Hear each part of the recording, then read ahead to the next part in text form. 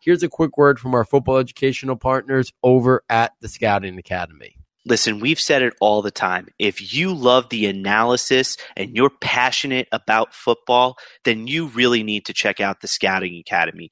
Whether you're a football coach, aspiring writer, or even aspiring football agent, the Scouting Academy is really a perfect place for you to learn and develop your skills as an analyst.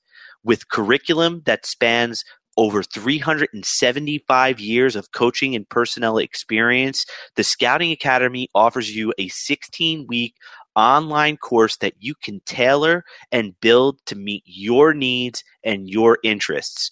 Whether you're learning about wide receivers or defensive linemen, you can make the experience what you want it to be. Listen, I've said it to you on this podcast many times. I've spent my own money, my own time, and time away from my friends and family because I am just this passionate about this game. And the Scouting Academy is the place where I really feel like I've learned the most I've ever learned about the game of football. It's made me a better analyst. It's made me a better person in terms of the coaching I do on the field. I can't say enough great things about it. If you have any questions about the Scouting Academy, please don't hesitate to reach out to Dan Hatman on Twitter or reach out to the Scouting Academy online via email. I'm open to all questions as well. Heck, I'm still even a student there myself. Please don't hesitate to reach out. I really think that once you learn all the tools and gain the knowledge that they have to offer, I really think you're going to be absolutely excited about the game of football again.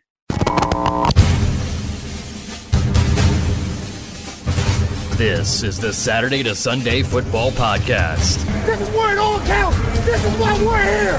This is why each one of us are here. And now, here's your host. Welcome back to another edition of the Saturday to Sunday Football Podcast. I am Paul Perticchese, and joining me this evening is Mr. Matt Caraccio. Matt, welcome back. Paul, I am absolutely excited. I cannot wait to get started tonight. I have literally, like we say all the time, we're going to be exploring some of the best analysts out there in the business, and I am just so excited to be able to share the airwaves tonight with somebody who really does provide tremendous insight on every position on the football field. So, Paul, let's just get started. Yeah, so with us this evening is Ben Fennell from NFL Network from the Athletic Wisconsin. Ben, welcome to the Saturday to Sunday Football Podcast. It's a pleasure to join you guys. We're in the thick of draft season. It's the gift that keeps on giving. Yeah, absolutely. So Matt and I have been bringing on guests over the last couple of weeks to kind of go through the positions. We gave our thoughts, our full tiers prior to the combine. We'll come back and cycle back and give our updated rankings and tiers before the NFL draft. But we love this time of the year to bring on other people in the industry and get their thoughts. So tonight we're going to be talking about the wide receiver position, one of the most intriguing of the offensive skill positions, very deep and a lot of guys to talk about. So let's just get right into it, Ben, right from the get-go. And obviously, this year's class, unlike in the past, it has a lot of what people want to call those prototypes, the guys that look the part of what we're looking for as maybe that traditional number one outside wide receiver. You got the big guys, DK Metcalf, N'Keal Harry, Hakeem Butler, Calvin Harmon. Just kind of maybe go through and give your quick thoughts on a couple of those guys, you know, maybe who intrigues you the most, who you may have some question marks about, and just those kind of big four there who are kind of atop a lot of people's draft boards in terms of that stylistic of a player. Yeah, you know, it's a very intriguing draft group. Like you were saying, it's deep, and I think there's talent and value at all stages of the draft, which you don't see every year from all the positions. So this is one of the deeper groups in this draft. And like you're saying, there's some prototype positions, but there's a lot of different unique shapes and sizes and talents and skill sets. And these guys come in all different sizes and abilities.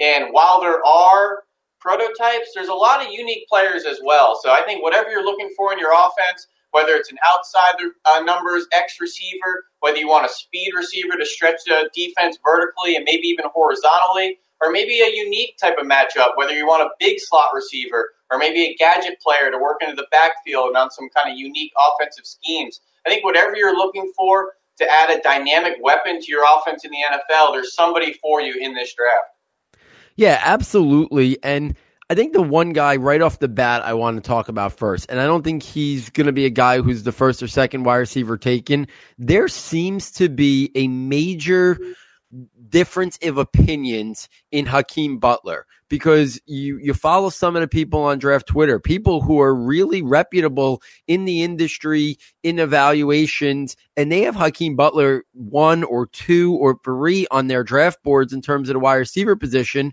and they think he could be around 1 pick. And then there's other guys like Dane Brugler, Lance Zierlein that aren't really that high on Hakeem Butler, and they kind of see him more as maybe a 3rd round pick, maybe not even in their top 8 or top 10 wide receivers of this class. Where do you kind of sit on Hakeem Butler and what he offers at the next level? So definitely one of the more polarizing receivers in this draft. Like you're saying, people have him all over the board, up and down the board. I think the issue with him is he's a unique player. Being a power forward type of basketball player receiver, you're 6'5", every bit of 225. Right off the bat, you assume you can't run routes and separate. That's not Hakeem Butler. You see a lot of highlights on SportsCenter on Sunday mornings of him high-pointing the ball over smaller defensive backs, and you think he's just a catch-point guy.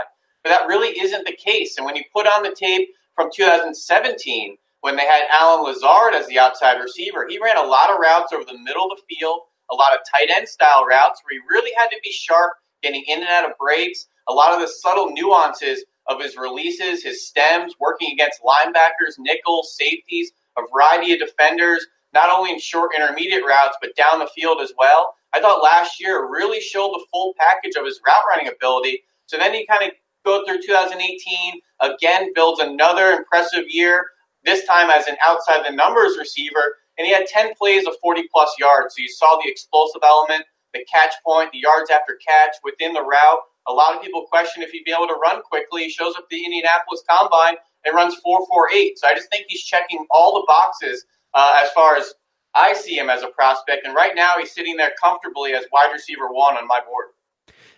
Really interesting there. So again, like you talked about, the polarizingness of this player is so fascinating. Sigmund Bloom on Twitter has comped him to Plaxico Burress. I really like that comp. Matt, I want to bring you in here. I know you wrote a full scouting profile on Hakeem Butler for the premium notebook, the scouting notebook for us.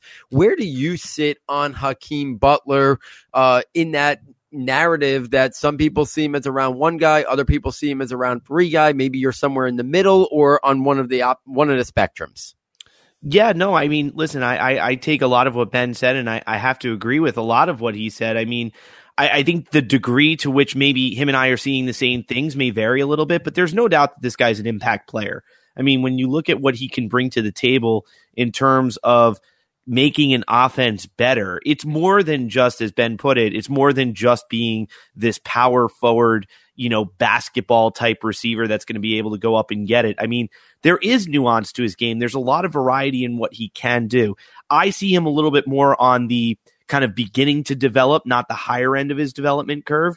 And that's maybe where we differ a little bit. But I think that the repertoire, the entire range of ability that he presents as a wide receiver is really, really intriguing. I mean, the biggest thing I'll say about Hakeem Butler is that when you look at him as a player, as a route runner, I think if we look at the areas of the field that I immediately think he wins on, I really do think he wins as a deep ball receiver. And I'll tell you why.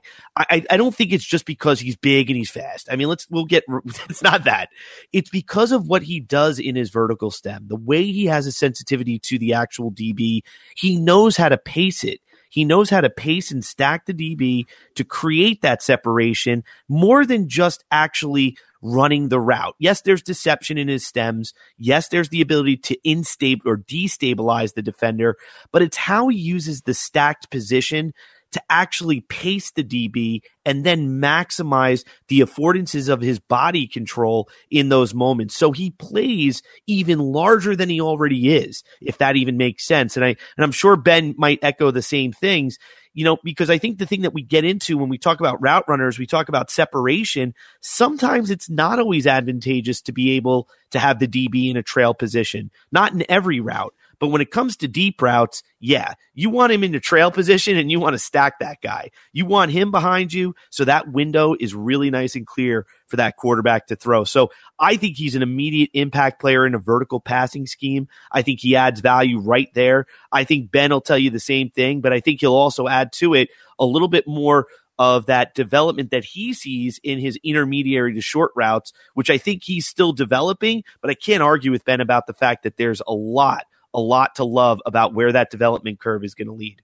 Yeah, I mean, like we said, polarizing 100%. It's going to be fascinating to kind of get a feel for what the NFL teams think of this guy. Is he a guy that we see as a surprise late round 1 pick? Do we see him go off the board early on day 2, or is he sitting there and it hits round 3? What does the NFL think of his drops? I understand that drops are something that, some people put more stock in than other. I think Butler's obviously one of the more fascinating wide receivers in this class, but I think it's filled with them. So, Ben, I want to bring you back in here. I mentioned a couple names before, DK Metcalf, N'Keal Harry, and Calvin Harmon.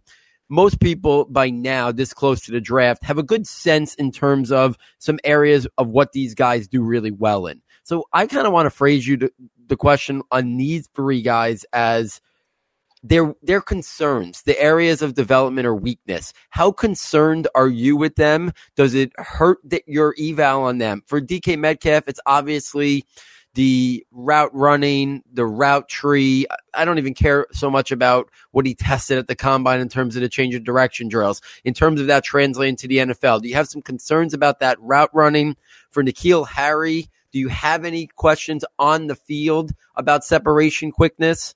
And then for Calvin Harmon, are you the athletic concerns, the speed concerns? Are those are basically, I think, the questions that people have on these guys. How would you kind of maybe answer that for these guys? Is it really impacting what you think of these guys and maybe how successful they could be at the next level? Yeah, and kind of just to connect the full dots coming from Hakeem Butler, I think that's what separates Hakeem Butler and just his nuances as a route runner, on top of his speed, the length, the catch radius, the testing.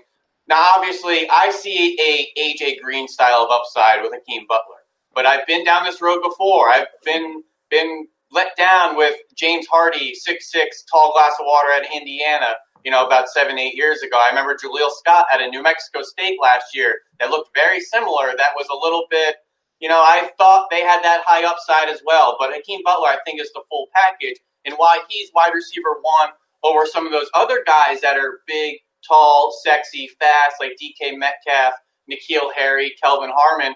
Those guys aren't as nuanced in the route. And you see them make a lot of tough contested catches, a lot of good adjustments to catches where they'll use their size and kind of their frame and their toughness and their strong hands, but they aren't necessarily winning within the route and in the route stem and having the nuances with releases in the full package to get off press coverage. So if your full repertoire and what you're hanging your hat on is contested catches and being a bully wide receiver like N'Keal Harry is and DK Metcalf is to this point in his career, that suddenly becomes much more difficult to accomplish at the next level, where cornerbacks are bigger, more physical, better ball skills, where you can't just out-muscle players at the catch point. Do you really have to work on your releases, your full route tree, playing from both sides of the offense? I think as far as right now, I like N'Keal Harry's skill set and his tape more than the other two, just from what he's put on tape, his little nuances with his releases. I think they use him over the field a little bit more diversely than DK Metcalf, who is strictly a left wide receiver outside the numbers. So I think he has a little bit more of a learning curve as far as getting acclimated to an NFL route tree. But obviously they have the skill set, the size, the speed, waking up in the morning, and that's what the NFL kind of covets. Yeah, absolutely. And N'Keal Harry is a guy who has been generating a lot of conversation that there are some people think that he's going to be an inside-outside player. And some people think that his best spot in the NFL could be inside in the slot, like that big slot guy, similar to like a Juju Smith-Schuster, more so that, and that would maybe minimize some of the questions about on the field. Does he struggle maybe to create separation in his routes and vertically down the field? Obviously, he can win at the catch point, use that size and physicality to his, to make those catches. But like you said, that's going to be a little bit more challenging at the NFL level. Bigger, more athletic, faster, quicker guys are going to make that a little bit harder. I know Calvin Harmon. I know I'm a fan. Matt's a fan. I see some Hakeem Nicks when Hakeem Nicks first came out. The athletic testing is very similar. The back shoulder fades. I think he's more nuanced a little bit than a guy, like DK Metcalf. And I even think he's a little bit more nuanced on the outside in terms of his route running than N'Keal Harry. Matt, I want to bring you in here. Any quick thoughts on those guys? Are there concerns, same way I phrased it to Ben, the concerns that people have about these guys, are they concerns that you think that are viable and could potentially hinder them being successful NFL players? Or do you think that those issues are things that they can overcome? And if they're asked to play a specific way, role, scheme, that they could still be successful at the next level? No, I think a lot of what Ben said, I think resonated with most of the evaluations that you guys just brought up. And I think that somebody that, in particular that I'll start with, I mean, with Kelvin Harmon, I think we've talked a lot about him in the past. And, I'm not so ready to kind of divorce myself from him. I mean, he currently sits as my number one wide receiver. And, that's actually something that he supplanted A.J. Brown from me. And the reason why is for me, and again, where he differs than the guys we just talked about is, listen, I don't think Kelvin Harmon's development curve is significantly higher than where it currently is. I think we're talking about a guy who probably has reached that peak performance. But that doesn't mean that he isn't an immediate starter. So that's where I would go with that. I mean, so I know that sounds kind of silly. I mean, we were talking about guys who we're talking about as being potential starters or potential number one guys. I think Kelvin Harmon in this class is an immediate starter. I think A.J. Brown is an immediate starter. And I mean in two wide receiver sets. These guys are going to immediately find a home.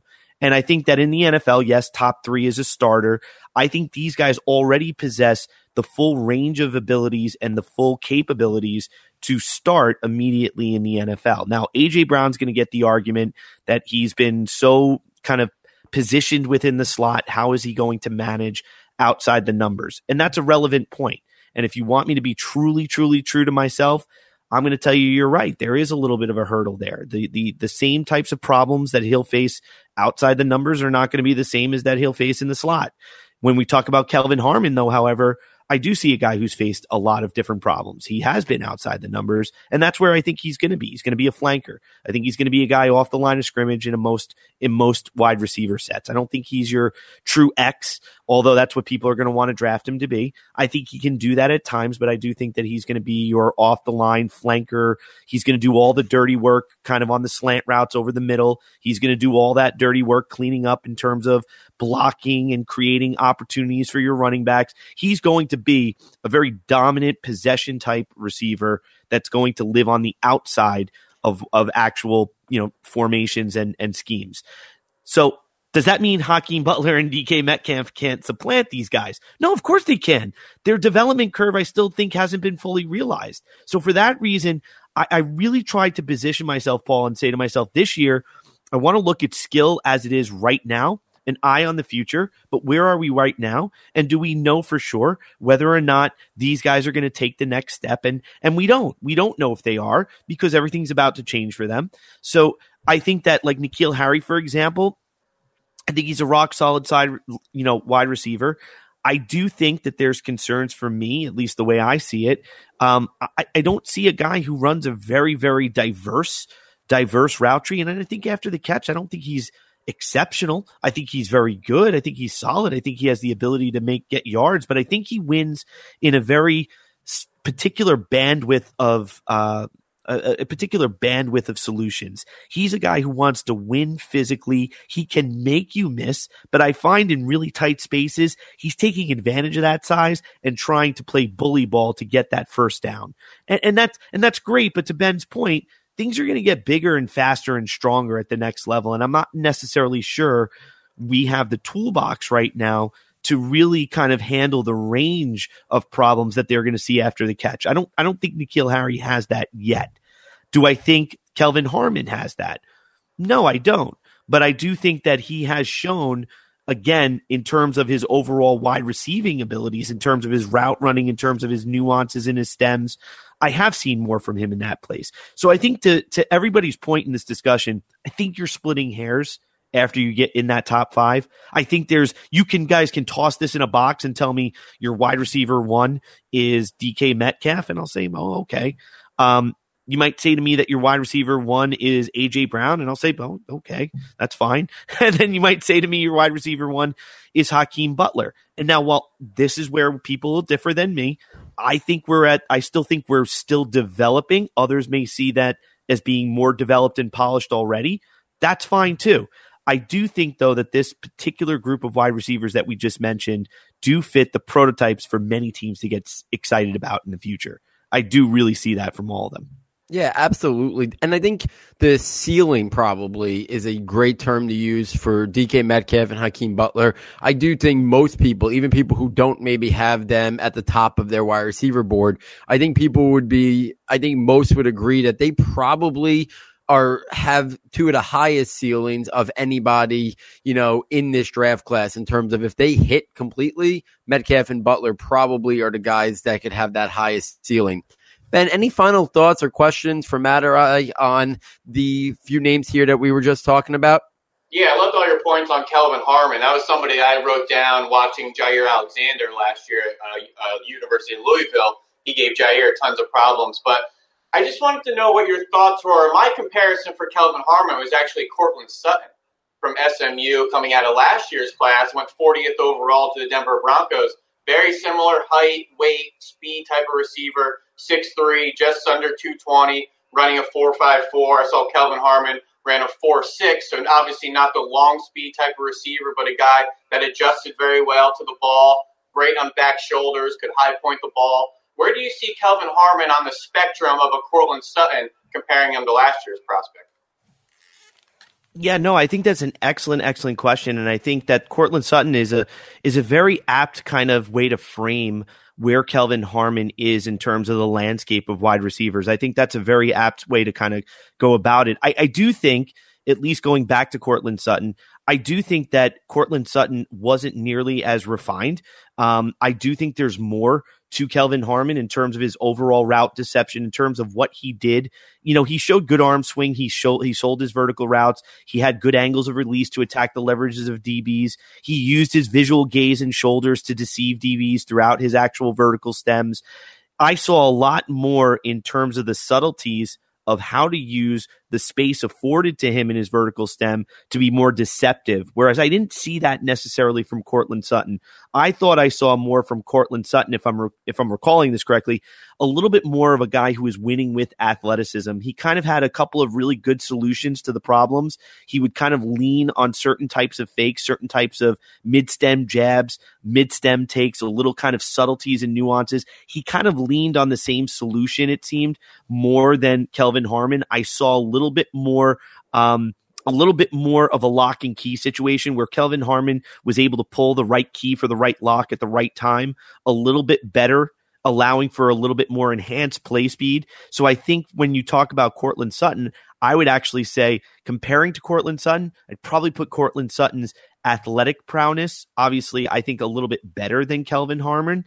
I would at least kind of put it that there to start with. But I also think his overall speed on the field, there were glimpses of Courtland Sutton being able to eclipse Kelvin Harmon in terms of his overall athleticism. I do believe that Kelvin Harmon is towards, like I said, the top of his development curve. So I don't want to portray this as Kelvin Harmon is going to be the guy we'll look back at 10 years and say he was the best receiver in this class. It may not be. But I do think he's one of the most responsible picks right now for a team that's looking to fill out their flanker position or fill out their wide receiver core. I do think he can fit in a variety of schemes. I do think he'll give you what you need at the next level to immediately compete. So it's that, again, like we've been talking about, I think it's that, are we looking for potential? Are we looking for skill? How are we going to allot that to our number one? What is the healthy balance? These are all questions I've been grappling with all year. And as my tweets and things that you've seen before, I'm really trying to get to the heart of that. I'm really trying to ask myself, what can we really lock onto as evaluators and say, that's it. There's development right there. I see it.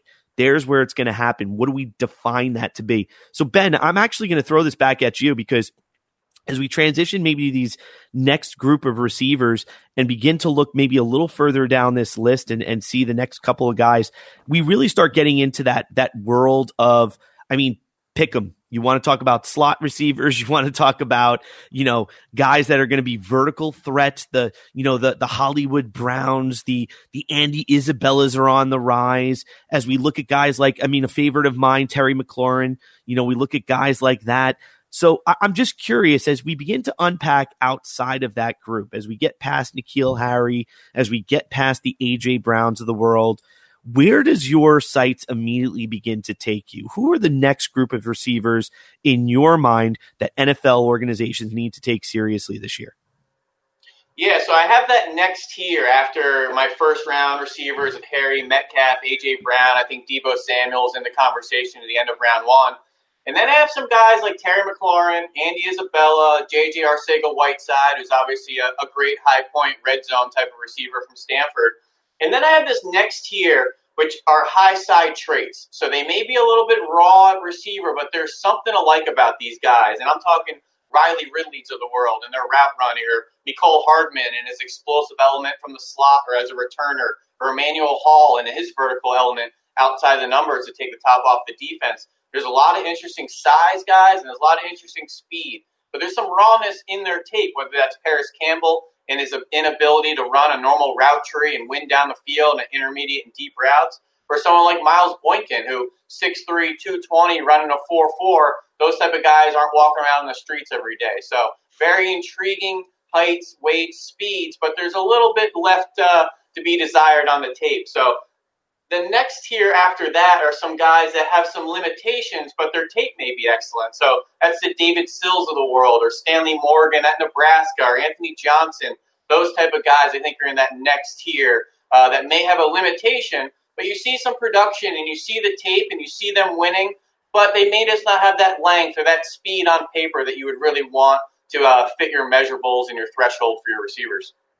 Yeah, I think you did a great job there kind of running the gamut in terms of like the groups that you kind of have these guys ranked in terms of, what they bring, what they offer, what they specialize in. So I'm going to kind of cycle back to a couple names and dig in a little bit deeper. We talked about some of these bigger guys. We kind of covered them. You mentioned two names in there, and I kind of had them listed as more of the possession style guys. And the best ones, I think, in the class are A.J. Brown and Riley Ridley. And A.J. Brown, I think, is a guy who most people seem to kind of have a good sense of who he is. I think most people seem to be in agreement that he is better off as a big slot guy, but maybe he had more capabilities to play on the outside. Maybe we saw some of that untapped athleticism at the combine. So I'm interested to hear your take on whether you think he could be more of an inside-outside guy or he's best inside.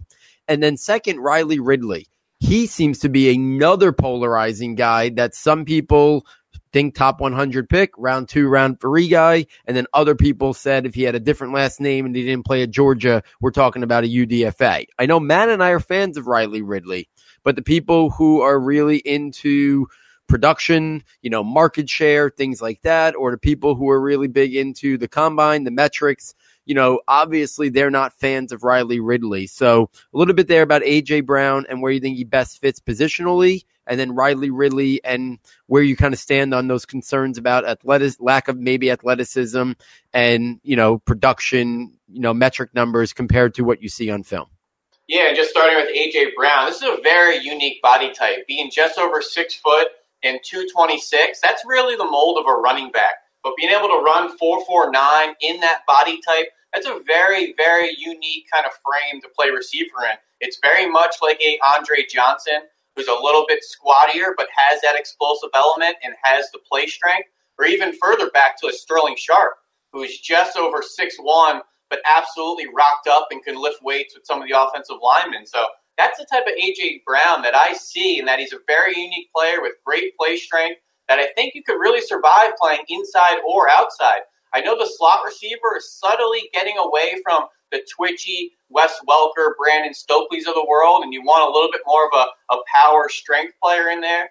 Now, A.J. Brown may not have the height and the length, but he has the route running acclimate. He has the strength to get off press coverage. The 24 plays of 20-plus yards, last year in Ole Miss's offense was definitely an eye-opener in winning in a variety of ways, whether that's yards after catch, within the route, vertical elements, double moves. I thought he gave you the full package. Riley Ridley is a very interesting player. I'm just going to call up his notes here for a second. He didn't test very well, which was kind of shocking, being over 6'1", 199 pounds, and running 4.58. That's really not the speed people expected. I think they expected much more of a mold of his brother Calvin and being a 4.4 style player. I thought he was a much faster player on tape than he tested in a straight line or just being a linear athlete. I thought he was quick. I thought he was fast. I thought he was very sudden off the line of scrimmage, in and out of breaks. He's really aggressive, attacking the ball in the air. He's a route-running technician. I saw flashes of a Keenan Allen style of player. I think he might have a Keenan Allen style of arc to his draft process, who Keenan Allen had some really good tape, but he didn't test very well. And I think that his draft stock kind of took a hit when it came draft day. Yeah, and you know what, Ben? I'm just going to chime in here because I think he said a lot of really cool things, and it kind of really is. It's a philosophical question I'm kind of grappling with. So I'd love to hear your thoughts on this because I think it really ties into this discussion a little bit when it comes to the wide receiver class. I think in general, as evaluators, we've kind of come to this realization of the idea that we're willing to start grouping players. Like we might as well start doing it because they're going to get grouped at the next level: outside, inside, X, Z, slot, interchangeable, versatile. But I want to throw this out to you. And it's something I've been ruminating on, I've been thinking about. And I wonder, in the same way that we talk about offensive guards not necessarily being interchangeable with offensive tackles, why is it that we perceive that the same problems you're going to face on the outside, you're going to face on the inside? In other words, by moving from outside the numbers into the slot, we're so cavalier, it seems, at the wide receiver position. I'm guilty of this myself. It just makes me wonder, am I being too cavalier about, hey, listen, he could play outside the numbers. He can also move into the slot. I mean, it is a different landscape of problems. Just traffic alone, having to navigate linebackers, having to navigate pass rushers, having multiple goes, multiple different ways of a go. You might have more option routes that you have to run. But yet we're so interchangeable with players when it comes to the wide receiver position. And I think there's validity to that. But I wonder, are we being too cavalier with that kind of discussion? What do you think about that, Ben? Do you think we're being a little cavalier with that? Or do you think the interchangeable nature of the slot position and outside the numbers is as seamless as we're making it to be? Yeah, I think there is a cavalier element to it. And I think it's a little bit of a catch-all, I think, when we're evaluating these guys and not really wanting to give them a definitive role or a position at the next level and kind of putting your name to a skill set or a role at the next level. But obviously, being a slot receiver, your football IQ, your intelligence, in the NFL, it's all route conversions, it's all sight adjustments, it's a lot of alerts. You're literally the extension of the quarterback being a slot receiver. You have to be able to identify coverages, man zone, blitzers, indicators just as well as the quarterback.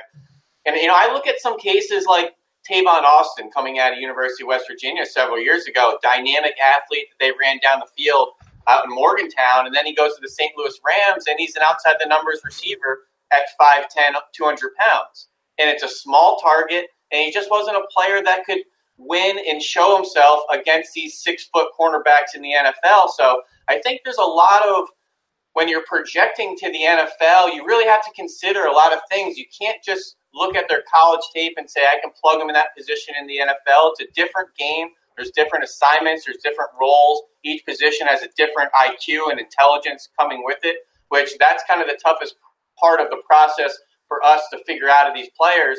We don't really know them personally. We don't know their football intelligence, how sharp they are, their coachability, things like that even some NFL teams don't know until you get your hands on them. And then you realize in the summer after that second week, like, hey, we have a moron here and we can't play him anywhere because he doesn't know the playbook. Or, hey, we got a really unique player. We can play all over this offense. I think there's success stories and failures every year in camp, and that's kind of the buyer beware with the draft process. Yeah, absolutely there. And with that, I'm going to bring up two names here that I think this kind of conversation kind of goes with, because I think they're two guys who maybe could play inside or outside, or at least, the discussion is that they can do both. And that's Marquise Brown and Deebo Samuel. So Marquise Brown, I'm interested to hear your take, Ben. Some people look at Marquise Brown and think Deshaun Jackson, outside, even at his size and frame, outside, vertical right wide receiver in that Deshaun Jackson mold. Other people, I think, look at him and think maybe he's got a little bit more versatility, maybe a T.Y. Hilton, best position, maybe is the slot, but be that vertical slot option. And then Deebo Samuel, I think he's a more refined DJ Moore from last year, who does have that versatility to play inside, play outside, create and manufacture touches with him. Do you see that versatility for Deebo Samuel transitioning to the NFL level? And I'd love to know if you kind of see stylistically that comp to DJ Moore. And then Marquise Brown, outside or inside? Yeah, just piggybacking the Deebo Samuel. I'm a huge fan of Deebo Samuel. I absolutely love this guy. I think this is what every NFL offense is looking for, in that mold of a Randall Cobb, Percy Harvin. Not as electric as a Tyreek Hill, but who are we kidding? You're trying to use him in the same way and being a vertical threat, a quick game threat, someone to stretch defenses horizontally in jet sweeps, bubble action, yards after catch. I mean, I did a couple games in person at Deebo Samuel. This is a senior receiver off a broken fibula, and he's running punt gunner. And he's winning in releases and jumping on muff punts. And this is just a guy you want on your football team. And watching him in warm-ups and seeing him, up close, this guy has a running back body, has a huge bubble butt, huge core, big abs that are bulging. This is a guy you just want on your football team, in your locker room, and to get him the ball any way you can. When I look at a Marquise Brown, obviously he has the electric speed in that air raid offense down in Oklahoma, but just being around 170 pounds, this is Deshaun Jackson. This is John Brown. And if you just stick him outside the numbers, like I was just talking about Tavon Austin, I think you're going to be sorely disappointed. This is a guy you have to play in the slot. You have to put him in stacked formations, in bunches, tight splits, get him free releases, free access. And that's what they've done for Deshaun Jackson his entire career. I can maybe find a handful of plays of Deshaun Jackson's career winning a press release from an outside alignment against a corner. They just don't do that. Don't put a 175-pound receiver in a position to have to beat press coverage outside the numbers. I don't think you're doing him a service by putting him in that position. You really have to consider where you're lining them up, giving them free access, and allowing them to get the top speed instantly, because that type of speed obviously doesn't grow on trees and can stretch a defense all day long. Matt, any thoughts here on these guys or any other wide receivers you want to bring up for Ben? Yeah, actually, I'm going to ask you, Ben, if you don't mind, to kind of circle back and kind of handle one player that you mentioned earlier, as well as a couple of risers, people that have been rising up draft boards, rising up the ranks in terms of media accolades, as well as just people finally getting a chance to watch their film. And that would be, number one, looking back at Stanley Morgan. You can give me a little bit of a feel on what your thoughts were on him, as well as Emmanuel Hall, Terry McLaurin, and Paris Campbell, because especially the last three that I mentioned, and I don't know how Stanley Morgan keeps flying under the radar. Paul and I talk about this all the time, but other than Stanley Morgan, the other three that I mentioned too seem to be getting and garnering a tremendous amount of attention as a result of what they did. I mean, truth be told, Hall was a person that we were talking about this past summer as being a guy who we knew was going to really intrigue people, because there's few with his athletic capabilities for sure. So can you give us kind of the skinny on where you see these gentlemen kind of falling in at the next level? Any guys in that group that kind of stand out to you as being guys that you would invest in if you were making that choice comes draft day? Yeah, and I'll kind of take your list backwards here. Let's start with the Ohio State guys. That their stocks have been absolutely soaring through the roof since the postseason events like the Senior Bowl and the Combine. Both Paris Campbell and Terry McLaurin stocks have soared with the way they've tested and shown at some of the postseason events. But starting with Paris Campbell, very interesting player. This is a track star playing receiver. And it's very interesting for people to know. Everyone sees, 4.31, 40-inch vertical. Great. We're going to take the top off defenses. He's a vertical threat. He really wasn't. He actually only caught 2 passes his entire career with 20 air yards on it. So that's 20 yards down the field passes. 2 his entire career. A guy that ran 4.31. I tweeted that the other day, and a lot of people said, what's Ohio State doing? Why would they do that if they have a 4.31 receiver? Let me ask you a question. Do you think Paris Campbell was beating Marshawn Lattimore in practice? Do you think he was beating Denzel Ward or Garyon Connolly or any of these guys playing corner for Ohio State? Absolutely not. So Ohio State said, you know what? We have a 4.31 receiver that can't win down the field. What can we do? Let's get him the ball any way we can. We'll hand it to him. We'll give him jet sweeps. We'll give him bubbles. We'll run him on little shallow drags for catch and run opportunities. His average depth of target was 4.5 yards. When you look at Emmanuel Hall, it was 19.6 yards. Completely different players and how they were used in their offense, although on paper they're very similar with their heights, their weights, their speed, their explosive elements. So I think a lot of people see that on paper with Paris Campbell, but that really wasn't his game. So I think there's a bit of buyer beware. My comp for Paris Campbell all along has been Terrence Mathis, who had a little bit of a late development in the NFL in the 90s, kind of started as a return specialist until he found his way as a receiver. And I think that's going to be a similar arc to Paris Campbell in kind of still finding his way as a route runner.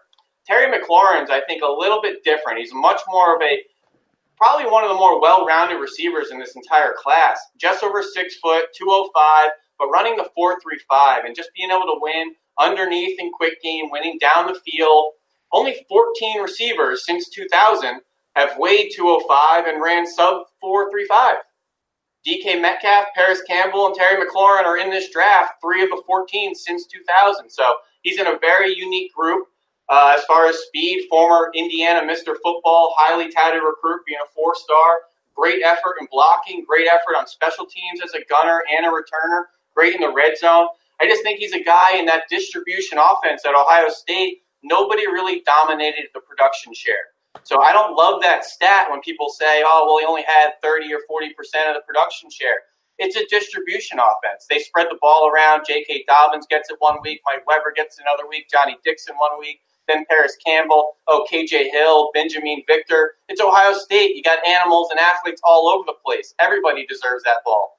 So I think the whole production share with him is a bit of I think, overrated aspect. I just call up my notes here on Stanley Morgan. Very interesting receiver. I know he was highly recruited and went to Nebraska and was kind of wondering what would his career be like if he had gone to some of the more higher touted schools that took a look at him. If you just bear with me for a second as I call up his notes. I just moved him up as I really liked him. Yeah, he was a team captain, the offensive MVP. He was a high school teammates with the Fournettes, Leonard Fournette and his younger brother, Leonard. Very prominent high school that Tyrann Mathieu went to, Trey Turner, Ben Jarvis, Green Ellis. 16.2 yards a catch in 2017, so he could win down the field, had all sorts of acrobatic catches, one-handed catches, great adjustments inside, outside. He reminds me of a Robert Woods style of player in that he doesn't wow you in any area, didn't test great, doesn't have great size, but he's just a great receiver. He's got good hands. He's a quarterback's best friend. He's a guy that can get himself open. He's someone that I could see that maybe won't have huge numbers at the NFL level, but that's someone that's going to compete for those third down conversions and those third down receptions for a team, just being that third or fourth receiver on an offense. And then that last guy, Emmanuel Hall at the University of Missouri, pretty much Drew Lock's best friend that allows him to air out that howitzer. Close to 20 yards of reception at Missouri. Very different receiver than he was coming into the university. Much rawer of a prospect, really refined his route running, his releases, knowing how to stack cornerbacks, knowing how to track the ball. I think he's really improved since he arrived at the University of Missouri. Yeah, I mean, I love some of the points you brought up there. You know, the McLaurin and Paris Campbell discussion is fascinating. I think it's within the last week, prominent people out there in the industry are saying that these guys, they're hearing round one whispers. I think it was Adam Schefter today with Paris Campbell. I believe it was yesterday or the day before. It was Mel Kiper, who has a lot of connections and hears a lot of stuff on Terry McLaurin. So whether that ends up happening or not, they're getting pretty good intel that these guys are at least maybe going higher than what many people might have thought. If people thought, Paris Campbell was a late second or third round pick, or Terry McLaurin was on that round 3, round 4 border, if they're getting some buzz like this as potential late round 1 guys, I think it's obviously, they're getting that from somewhere. That makes me think they're probably in consideration at least to be top 45 picks. At least if they don't sneak into that back end of round 1, they're probably going to be off the board in the first 15 or 20 picks in round 2, which I think is really fascinating, especially in this draft class, because I think that would mean they're going ahead of some very reputable guys that we've been talking about tonight, potentially guys like Calvin Harmon or Deebo Samuel, because we know it's going to be a heavily dominated defensive draft in round 1. So I think that's really fascinating. A couple other guys I want to bring. We won't keep you too much longer. We've been talking a lot about the slot guys.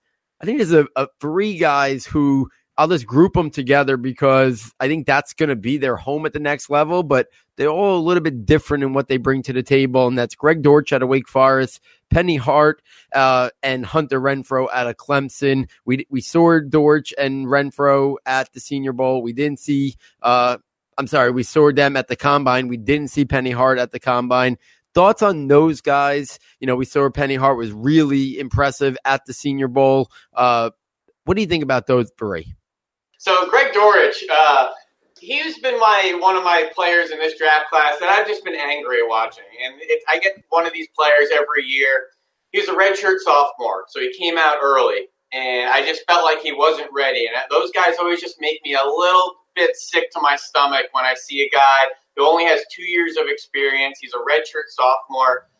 Incredible athlete, Virginia 5A Player of the Year, which Virginia high school football is one of the more underrated states in the country as far as pumping out prospects. But he had a really good year at Wake Forest, 89 catches, 1,000 yards. But he's a 2-year player, and he came off a very serious injury in 2017, actually puncturing his small intestine in kind of a freak accident. But being a slot receiver, being a really athletic player, he's twitchy, he's dynamic. He lets the ball into his chest too often. He lets it get into his frame. He doesn't pluck the ball away. 2 bad traits for a slot receiver. So on top of the letting into your chest, only being a redshirt sophomore, my comp has been Joe Adams from University of Arkansas a couple years ago, also an Eddie Royal, maybe that kind of upside player with an explosive element to be in the slot. But I was just really disappointed at his decision to come out at this point in the process. Obviously, I don't know him personally or what he's going through or what his family situation's like, so there's always a little bit of a unknown when you get to players like that.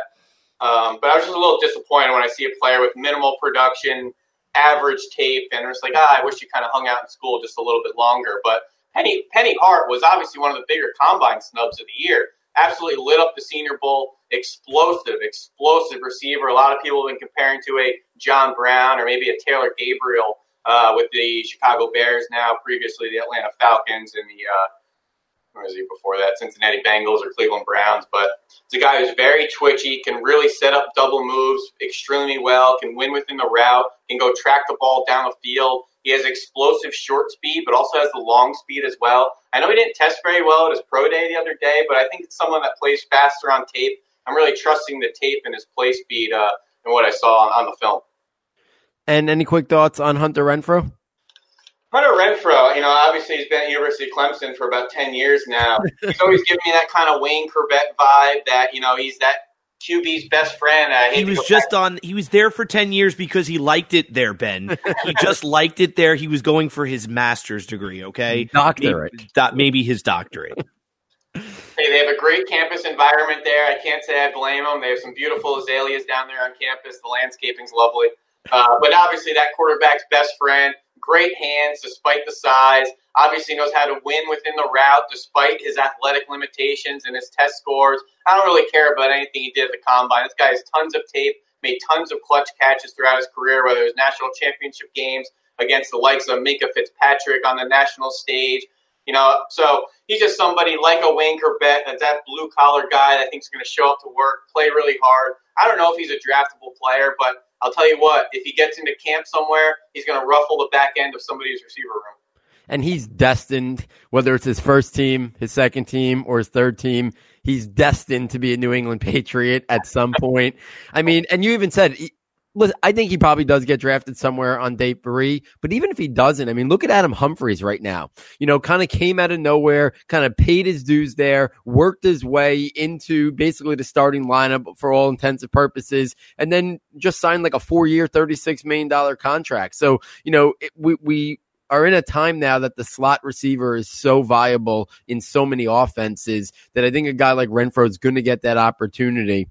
2 last guys that I know I want to ask you about, and then I'll throw it to Matt to see if he has any other guys he wants to pick your brain on. Mecole Hardman and Andy Isabella. You mentioned Hardman a while ago. These guys at times are getting pigeonholed into being, I think, slot players, and I don't really think that does them their due justice. The guys we were just talking about, Dortch, Renfrow, and I even think Penny Hart, I think their best position is more of that prototypical slot guy. But Isabella, has that rare speed that, he can get vertical down the field. He can win on the outside. We saw him do it against some high-level competition. And then Mecole Hardman, I mean, his burst and acceleration might be the best in the entire class. So I just kind of want to hear your thoughts on these 2 guys, how they're different than, the prototypical slot guy. And do you see them as being different and having much more versatility and variety to their game than just, put them in the slot to, keep the chains moving? So Mecole Hardman, I think, does fit the mold of being that slot receiver. I see a lot of similar traits to Philip Dorsett coming out of the University of Miami. He was a first-round pick to the Indianapolis Colts, has since been traded to the New England Patriots. But I see a similar trait to him there, and I think he's a slot receiver that wins on a lot of those big box fades and the double moves. He does some kick returning stuff, a couple gadget things on jet sweeps and end arounds and just to get the ball in his hands. But you see the instant speed and being a 4-3-3 guy, that's a guy you kind of want to play him off the ball just a little bit tighter to the formation and give him a lot of room to run to the sideline and down the field. In the national championship game in 2018, Tony Brown was one of the more athletic players in last year's draft, I think running right around a 4.30. He absolutely smoked Tony Brown on a big box fade in the championship game last year. So you can see the play speed. I think he fits that slot role and kind of that gadget role like we were saying before, like a Deebo Samuel and that Percy Harvin, Randall Cobb type of mold. Everybody's looking for that jack-of-all-trades type of running back receiver hybrid. Now, Andy Isabella is interesting because while he may look like that typical slot receiver being 5'8", 180 pounds and white, you think he's that Julian Edelman, but he really wasn't a slot receiver at UMass. He won down the field, outside the numbers, that I don't think is going to be his role at the NFL. He's just too small. I'm not throwing verticals 15 yards down the field to a 5'8" receiver and giving my quarterback a very small radius to drop that in. So my comps have been, I like a Kevin Curtis, if you remember him with the St. Louis Rams and the Philadelphia Eagles about 10 years ago, Trent Taylor at La Tech, Dane Seisenbacher at Ohio State that came out a couple years ago. I think it's going to be really dependent on what team he goes to and what scheme and how they use him. Like all these players, in the draft, I think the scheme and the usage can really make or break your career. But Andy Isabella obviously has is incredible production, nearly 3,000 yards the past 2 years. And obviously you want to put on any games against SEC talent. He's played Florida, Tennessee, South Carolina, Georgia, Mississippi State, where he looked like the fastest player on the field in those games as well. So I'm not going to be the one to count this guy out. I'm just not sure really what to do with him at the NFL level. He looks like that traditional slot receiver. Yeah, I mean, I think you brought up great points there. I love the Mecole Hardman because I agree with you that while the slot is his best home, he's a little different of a slot guy because he offers that vertical big play ability and then also at the same time could do some of that gadget stuff, get him the ball in space as well. So I think he's intriguing. And then Isabella, like you said, he has the size and the stature and looks like the prototypical slot wide receiver, but he's got the athleticism and speed and some, production on film against upper level competition to win on the outside. So he's a very intriguing case study as well. Matt, any final guys you want to ask Ben about before we wrap it up? Yeah, Ben, I'm gonna throw out just a couple of last guys for you just to kind of get your feel for them. A guy who I was very surprised at when watching, and I don't want to couch this discussion with that to make you feel that I'm biased in any way. But the player that I'm thinking of is Antoine Wesley from Texas Tech. I'd love to know your thoughts on him, as well as a player that I just can't quit for some reason. I just can't let him go. We have a special relationship, I assume. Anthony Johnson from Buffalo.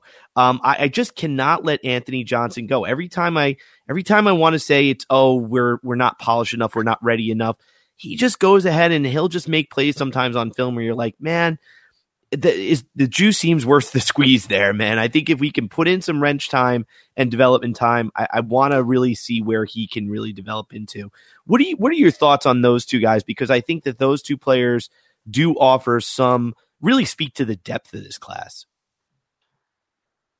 So Antoine Wesley is in my basketball player conversation. He's in the tall, lean, lanky mold, being 6'4" and just over 200 pounds. That's a tall player with not a lot of butt to him.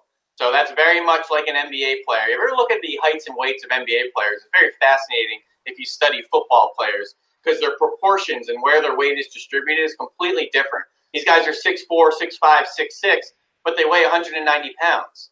So it's very interesting the way they're built when we're thinking of 6'6" defensive ends being 280 pounds. Completely different sports and body types. But when you look at Antoine Wesley, this is a basketball player playing football. And you see it on the tape. You see his very loose hips. He's a very agile athlete. He's a long strider, but he can step through tackles, and he's got some wiggle after the catch. The second he gets that ball in his hands, you can almost see him working in some crossover moves and some light-footed kind of agility after the catch there. But he's a bit of a buyer beware. He's only a one-year player. Last year he had 10 catches. This past year he had 88 catches for 1,400 yards in that Texas Tech wide-open offense where they're throwing the ball around. So I wish he kind of hung for his senior year. Some of the comps I've had written down, Chris Henry from the Cincinnati Bengals a couple years ago, Marcel Aitman coming out of Oklahoma State last year, Felton Davis coming out of Michigan State this year, Andre Holmes, some of those taller, longer, lankier players. But the issue I have with them, so many times they get knocked off the routes and the stems or maybe even jammed completely out of bounds just because they don't have that play strength or that, for lack of better words, that butt to kind of hang with some of these physical cornerbacks that want to jam them on the line of scrimmage. But he's very good in contested situations. He's that long limb athlete. I thought he tested pretty well. He didn't run the 40 at the combine, but obviously jumped out of the building with a 37-inch vertical being 6'4". So he's a very intriguing player. I think he'll be a day 3 guy that a team will want to take a flyer on. I thought he showed some good abilities at the Senior Bowl as well that can translate to the next level. Obviously, those one-year productions are always a little concerning, in my opinion. So let me pull up my Anthony Johnson notes here. Yeah, so Anthony Johnson, he obviously put up some good numbers with Tyree Jackson, a big-arm quarterback, the past 2 years. Kind of interesting. You don't see too many players go to 2 different JUCOs. So it takes a little bit of vetting in the off the field to figure out what was going on before he got to Buffalo.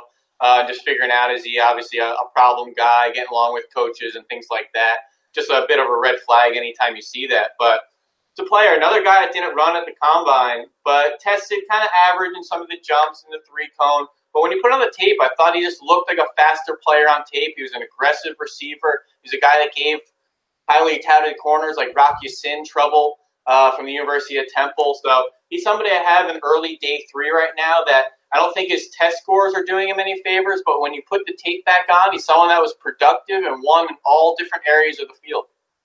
Yeah, I mean, listen, I think you bring up great points there about both of those guys. I think they're intriguing guys. I think in this deep wide receiver class, we're probably looking at, round 4, round 5 for those guys. I think that's probably the spot you see those guys go off the board. And it's going to be interesting.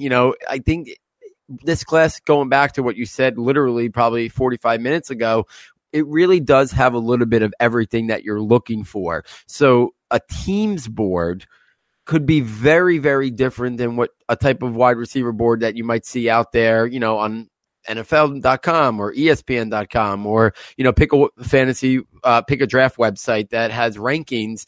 The team boards are going to be very unique and specific. So you might see guys that we won't expect to come off the board maybe before other names, and it's really because they're catering to what they need on their depth chart. And I think that's what makes it such a fascinating class.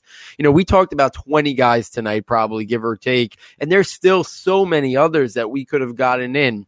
So final question tonight, Ben, is there anybody we haven't talked about yet that either A, maybe is in your top 10 or top 12 and we didn't get around to him tonight, or if not in your top 10 or top 12, is there one or two names of guys that we didn't talk about that you would still pound the table for, maybe somewhere on day 3 that would intrigue you? Because, there's a lot of guys we didn't even get to. JJ Arcega-Whiteside, we didn't say too much about. Keelan Doss at UC Davis, Jalen Hurd, Deontay Johnson and Cody Thompson out of Toledo, Keyshawn Johnson out of Fresno, Dylan Mitchell out of Oregon, Darius Slayton out of Auburn. The list goes on and on and on. So I'm just interested to know, is there anybody that A, maybe is in your top 10 or top 12 we didn't cover, or any of those names that I mentioned or other names that you would still pound the table for because maybe you're higher on than somebody else and would be intrigued with? Yeah, you mentioned J.J. Arcega-Whiteside. I have some issues with his lack of separation, but obviously he's a player that almost craves the contact and wants to put his butt on someone so he can box him out like a power forward and high point him, great in the red zone. J.J. Arcega-Whiteside, I'm putting 10, 15 pounds on you and making you my move tight end. That's probably my day one project with that guy.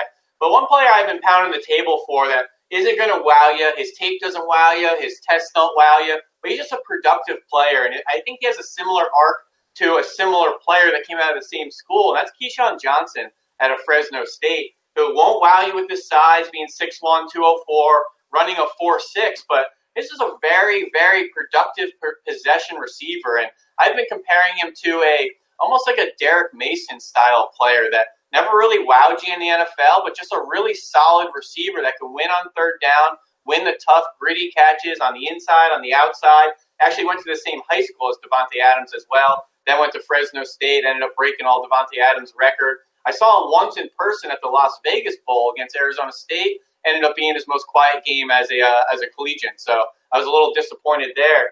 But I just think there's another kind of interesting aspect with this draft and the landscape of college football to talk about, and that's the kind of trend of transfers. And when you get these guys moving around, it takes some extra vetting into figuring out the situations and why they transferred, their coachability, their relationship with their teammates, how they were viewed in the transfer process, and how demanding they were about the transferring and their roles at the next school, because most of these guys are extremely talented, and they're 4- and 5-star players that had some hiccups at school, whether that's Jazz Ferguson, who went to LSU as a 5-star, transferred to Northwestern State. He's 6'5", 220, and ran 4.4 at the Combine. There's something special there with a lot of these receivers like that, whether that's Preston Williams at Colorado State, who is a highly touted player at Tennessee, or Jalen Hurd going to Baylor from Tennessee, or even a Dale Harris, who was a 4-star that went to Ole Miss, then to JUCO, then to Miami, then to Alcorn. These guys are very, very talented, but like I like to say a lot on Twitter and to some of my friends, it's not always about ability in the NFL. There's a lot of other factors that matter with the success and failure of these prospects, and these guys have ability, but that's really not the question.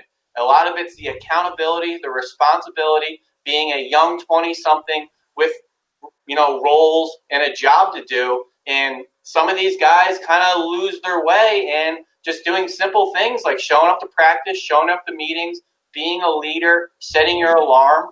And just some guys kind of fall by the wayside. And it's not always about ability. And I think some of these transfers take just a little bit extra vetting and digging into to figure out what the problems were.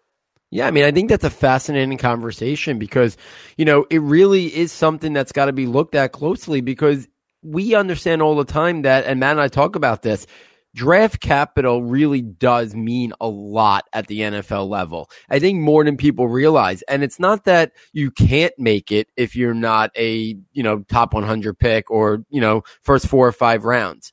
But your leeway, your opportunity is really much higher than someone who's a late round pick or a UDFA pick. It's just the way it is. Team C, and even if you don't make it, if you're an early round pick and you don't make it in your first landing spot, you almost always get multiple opportunities. Matt and I are Giants fans, and we watched Eric Flowers be a turnstile for years for the New York Giants offensive line.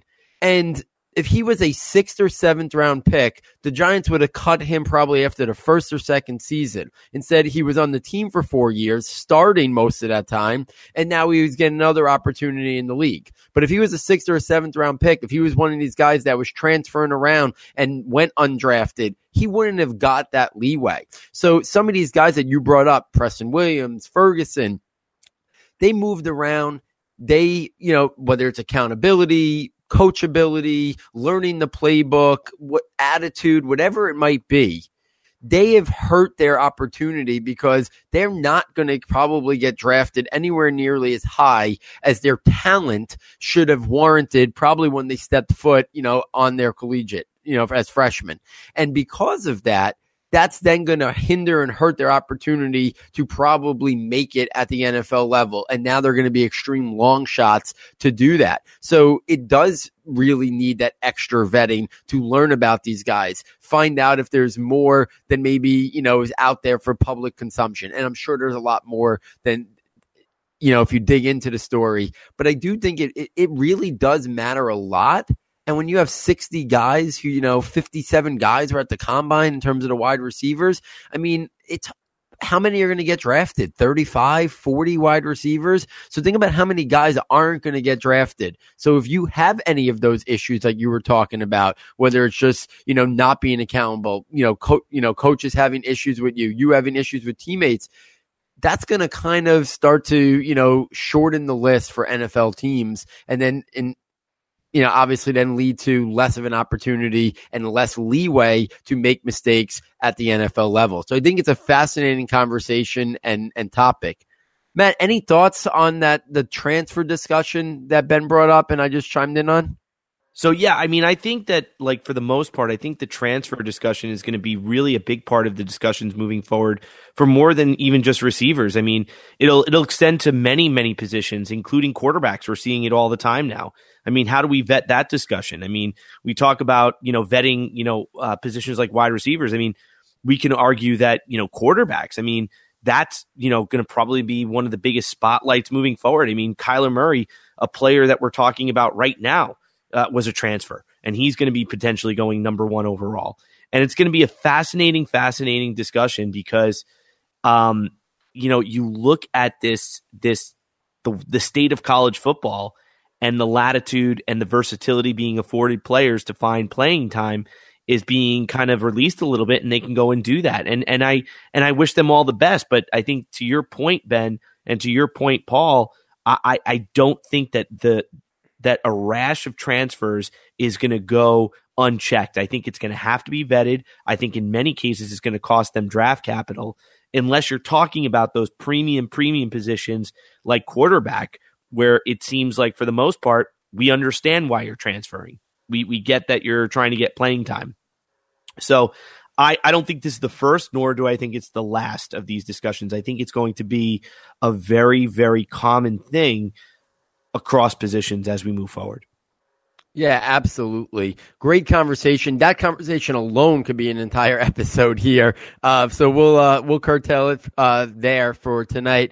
Ben, thank you so much for joining us this evening. It was an absolute blast to pick your brain, hear your thoughts, takes, comps for so many of these wide receivers. So thank you again for being on the show. Just let our listeners and audience know where they can find you, where they can find your work. If you're working on anything in particular that you kind of want to pub, go for it. Yeah, pleasure hopping on with you guys and talking ball here. We could talk all night by all means, but yeah, just check out the NFL Draft and NFL Network. I'm working on a lot of the tapes and the research with Daniel Jeremiah for our draft coverage on the NFL Network. So all the kind of analytical points he wants to hit on the prospects, I'm digging through the tape and trying to find all the talking points he wants to hit and all the kind of cool footage and older footage of some guys to get perspective on them during the broadcast. So it's kind of the gift that keeps on giving this point in the draft process as the names and the prospect list keeps growing and growing, but this is why we love what we do, right? Absolutely. Matt, any final parting shots here? Yeah, I just, Ben, honestly, when it comes to the quality of threads that I see out there on Twitter, I think during this time you get a lot of opinion, but I also think you don't get the same substance that you get from a lot of different people out there. And I really appreciate the work that you put into really crafting a really awesome thread out there on social media, because I think not only do you bring that same level of insight and passion to each of your evaluations, I also think that you strive to kind of give as much context as you can to really frame the player in the best light, or to present the most clarity that you can on every player that you're talking about. And it doesn't go unseen. It really is appreciated, and I respect the heck out of it. Well, I do appreciate that. And, I'm really not a fan of college football or any of these guys. I hope they all end up being Hall of Famers and all pros. Their failures, successes, I don't really have a leg in the race. I don't really care if they end up being Hall of Famers. I want them all to be as successful as possible. And I think when you get to fans and guys with allegiances and they start pounding the table for the guys of their teams, things just get a little muddy and murky. And I just try to make sure I give a very unbiased, fair approach to these guys that isn't emotional, and kind of giving the full picture of every prospect, because each prospect has pros and cons to them, and you have to give the full picture. Yeah, absolutely. And I know that's something Matt and I... Wait, hold on. I have to interrupt you. So you're saying that Hunter Renfrow can go to the Hall of Fame? That's what I said. You heard it here first. There you go. He's going to the Hall of Fame. See you, Hunter. There you go. Yeah, I know Matt and I constantly always discuss that as well, that, we have our takes on guys, but we hope that the takes on when we look at a player and we have questions about his transitioning to the next level, we always preface our conversation and say we hope we're wrong. We hope we're wrong. We hope these people exceed expectations and prove my take or Matt's take wrong if we necessarily aren't a fan of what their game is or have questions about how they may transition. And I think that's something, that we constantly harp on, because I do think, listen, Twitter is a great place for so many things, but at times it could also be a place, surrounded with some negativity. And I do think sometimes people want their takes to be right more than the players succeeding. And I know Matt and I, really harp on the fact that, we're just trying to lay out what we think of these players, where their strengths are, where there are areas that we think, they have development or potential concerns in terms of transitioning to the next level. But we hope that we improve. We hope they improve upon that, correct those issues and go on to have really successful careers and prove our analysis to be 100% inaccurate at times. And I think that's important. And I don't know if that's always necessarily everybody's takes out there. So it was great to hear that from you as well. So with that, on behalf of Ben, on behalf of Matt, and our sound and tech engineer, David Nakano, thank you for joining us, and we look forward next time taking you from Saturday to Sunday.